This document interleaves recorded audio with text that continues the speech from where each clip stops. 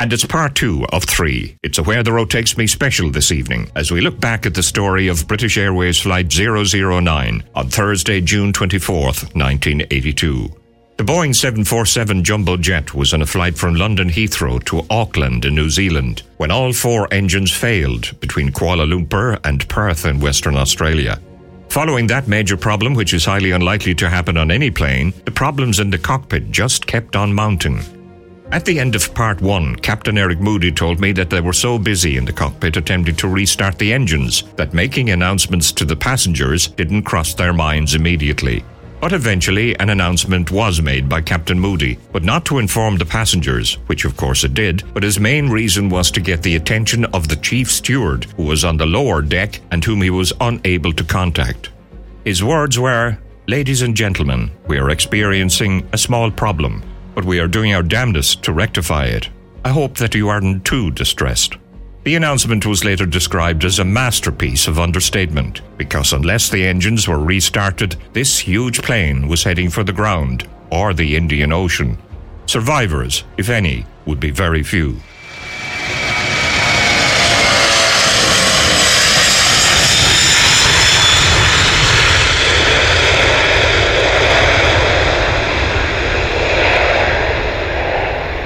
It wasn't until very late on when the little light came on the panel in front of me to tell me that the rubber jungle, the oxygen masks have fallen down because we had other problems with a leak in the fuselage and that sort of nonsense, that I remembered, in fact, that they were there. And I then thought, well, I want to tell the chief steward what's happening, because the danger was at the end we may have had to put this into the sea to ditch it. So he ought to have known that.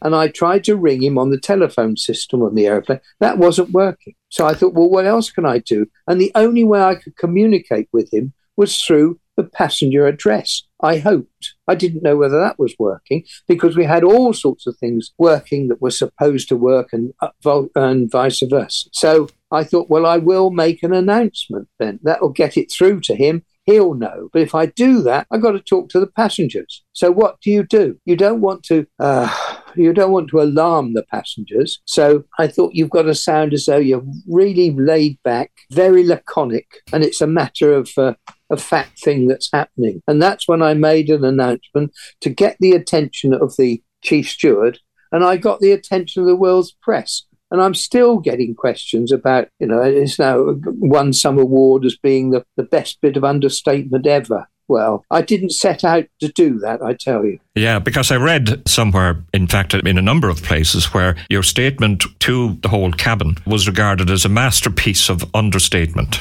Absolutely. But it wasn't meant to be, but I wanted to keep them calm.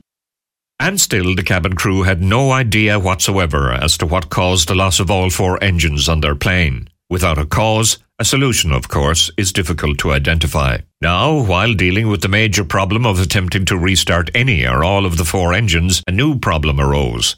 The cabin was now leaking vital oxygen. Without it, the flight crew would become unconscious or die. But normally this is rectified by donning oxygen masks. But there was a problem here as well, and this led to Captain Eric Moody making a vital decision, which would lose him time and elevation, but in the end would prove worth it. I mean, let's be honest, if we'd had this happen during a simulator detail, I think we'd have gone to the British Airline Pilots Association. These people are being unfair. But what happened was we were into the descent, and I think we were down around about 26,000 feet. So we were well down. We'd lost, we started at 37, so we're just over 10,000 feet into the descent. And there's a little instrument just by my knee that started to beep quite loudly, which told us that the cabin was climbing. We were losing air pressure inside the cabin. And I imagine, nobody's told me otherwise, we had a leak around a door seal or something. It was letting the pressurized air in the cabin out. And so the cabin had climbed up to 10,000 feet. And while we're up at 37,000 feet, it was 8,000 feet in the cabin. So we'd lost a couple of thousand feet in 10. Now, what this was doing, this was taking the air out, and eventually you got no air inside. You'd be the same as the air pressure outside. Now, the rules say that when the cabin gets to 10,000 feet, the flight crew must put on their oxygen masks. So we'd then have 100% oxygen coming into our masks, which would keep us alive. Downstairs in the cabin, you're allowed to go up to 14,000 feet before you have to put your oxygen masks on. So the cabin got to 10,000 feet, and we said, oxygen masks go on now. And I put mine on. Roger tried to put his on. Barry put his on. Barry and I made communication. We look across at Roger, and he's ferreting around the floor, because as he pulled his oxygen mask down, it had fallen to bits. And what that had done, that had taken the oxygen away from his mask, and also the lead to his microphone. So there he was trying to repair that and put it all back together. And he'd had to pick some bits up off the floor. And I had to decide whether to let him struggle on, or I said to Barry, let's get down to 20,000 feet. We can all live there, and we can talk as a crew again. We'll be back as a crew. Because I thought it was very important to have the three of us working together rather than two and one.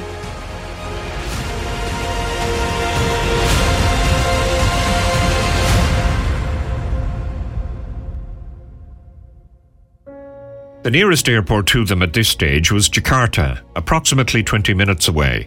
But there was a problem here as well. There was a mountain range in between, and they probably would not have the required elevation to clear it. Add to that, their Mayday message to air traffic control was misunderstood and not given the required attention. But at last, a tiny piece of good luck in the form of a Singapore Airlines plane not far behind them.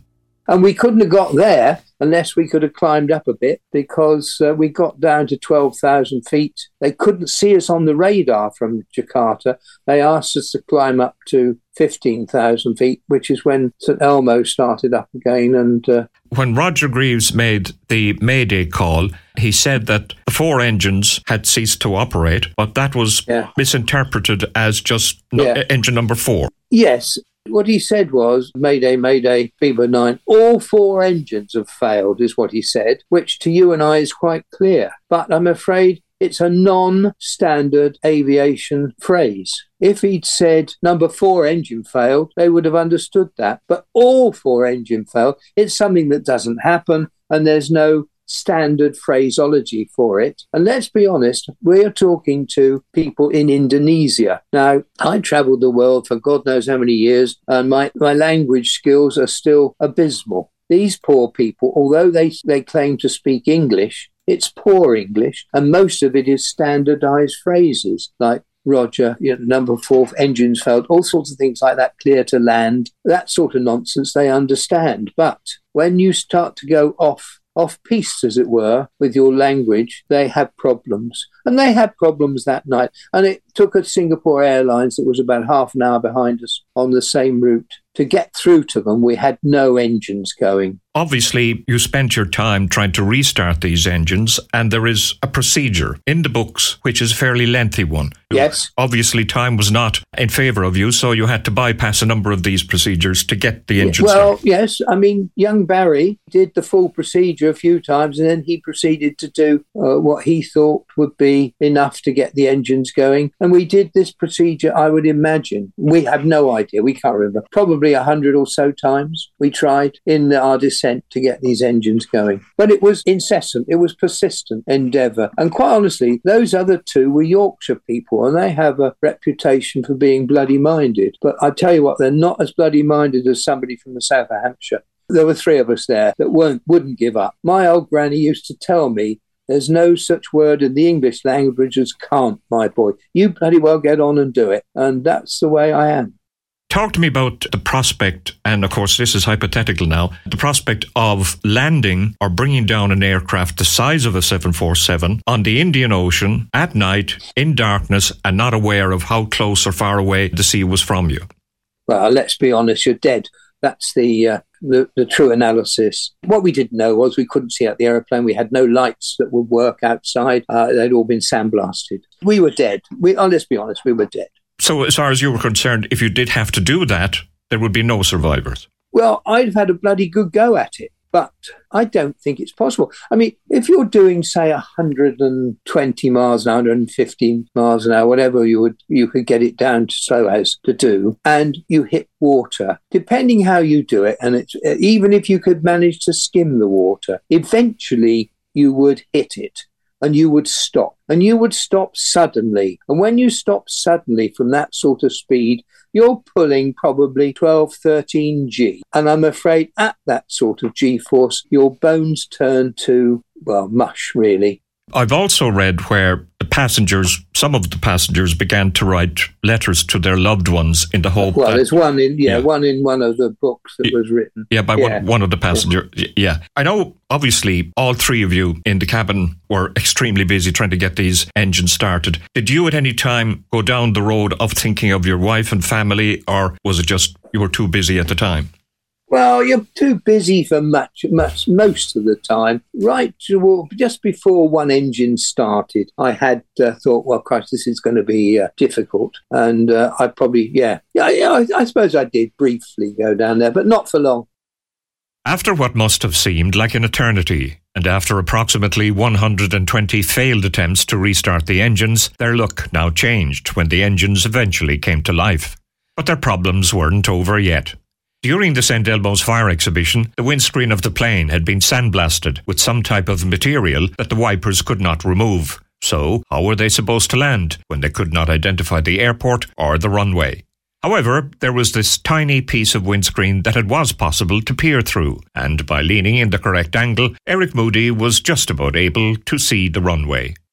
Absolutely. We could see absolutely nothing. So, and there was this tiny, tiny little sliver of windscreen that wasn't... Yeah, that hadn't been blasted, Yeah. And you had to peer out through that to land, and you landed safely.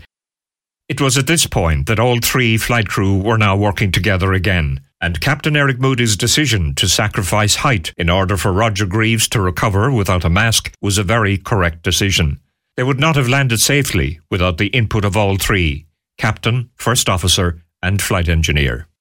I mean, right at the end, it wasn't just so simple. I think the best bit of crew cooperation on that flight was the approach and landing. When we realised we couldn't see out the windows at all, I had to sit over at the edge and just see down the edge of the screen. And Rog was able to call out the distance, out the height. Barry was able to monitor the engine powers. And we went down 300 feet a mile on the approach, which is the 3-degree glide slope. And at 100 feet of the end of the runway, I slid back into my seat and the aeroplane did the rest itself. It was beautiful.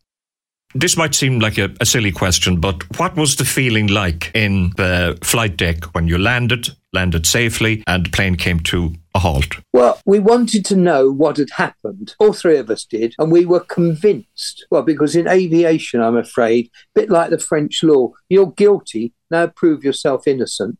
And it was quite relieving, and in fact, it was quite fun that they kept finding things that made us look better and better, and that we couldn't have done much better. And it was shutting up all the know-alls and clever buggers that were telling us that, we must have done this, you must have done that. In the end, we were shown that what we'd done was what anybody in their right mind would have done had they had the opportunity. And of course, the reason for all of this was volcanic ash. Yeah, volcanic ash got us, and it was the world's first ever recorded engine excursion into volcanic ash that had got away with it, that had caused all those problems and got away with it. And now it's written up almost verbatim to what we did in every ops manual on every commercial aircraft in the world. What steps have been taken since to avoid a repetition of this? Are there sensors at different parts of the globe to detect volcanic ash? Oh, a massive industry has grown out of it. They have, in fact, now volcanic activity advisory centres all over the world. And they've got places monitoring certain areas. There's somewhere down in Nigeria, I think, that monitors this part of the world, and there's particularly Iceland, and of course there's some in Italy, and then there's some ALICE to monitor in Australia and Indonesia. I mean, Indonesia, there's never, ever a day when a volcano doesn't erupt on the island of Java. Coming up in Part 3, it would be 2 weeks or so before the cause of the incident was officially established. In the meantime, pilot error would always be the first avenue to go down in the unlikely event of all 4 engines failing. The story of British Airways Flight 009 continues and concludes in Part 3 after the break, right here on C103.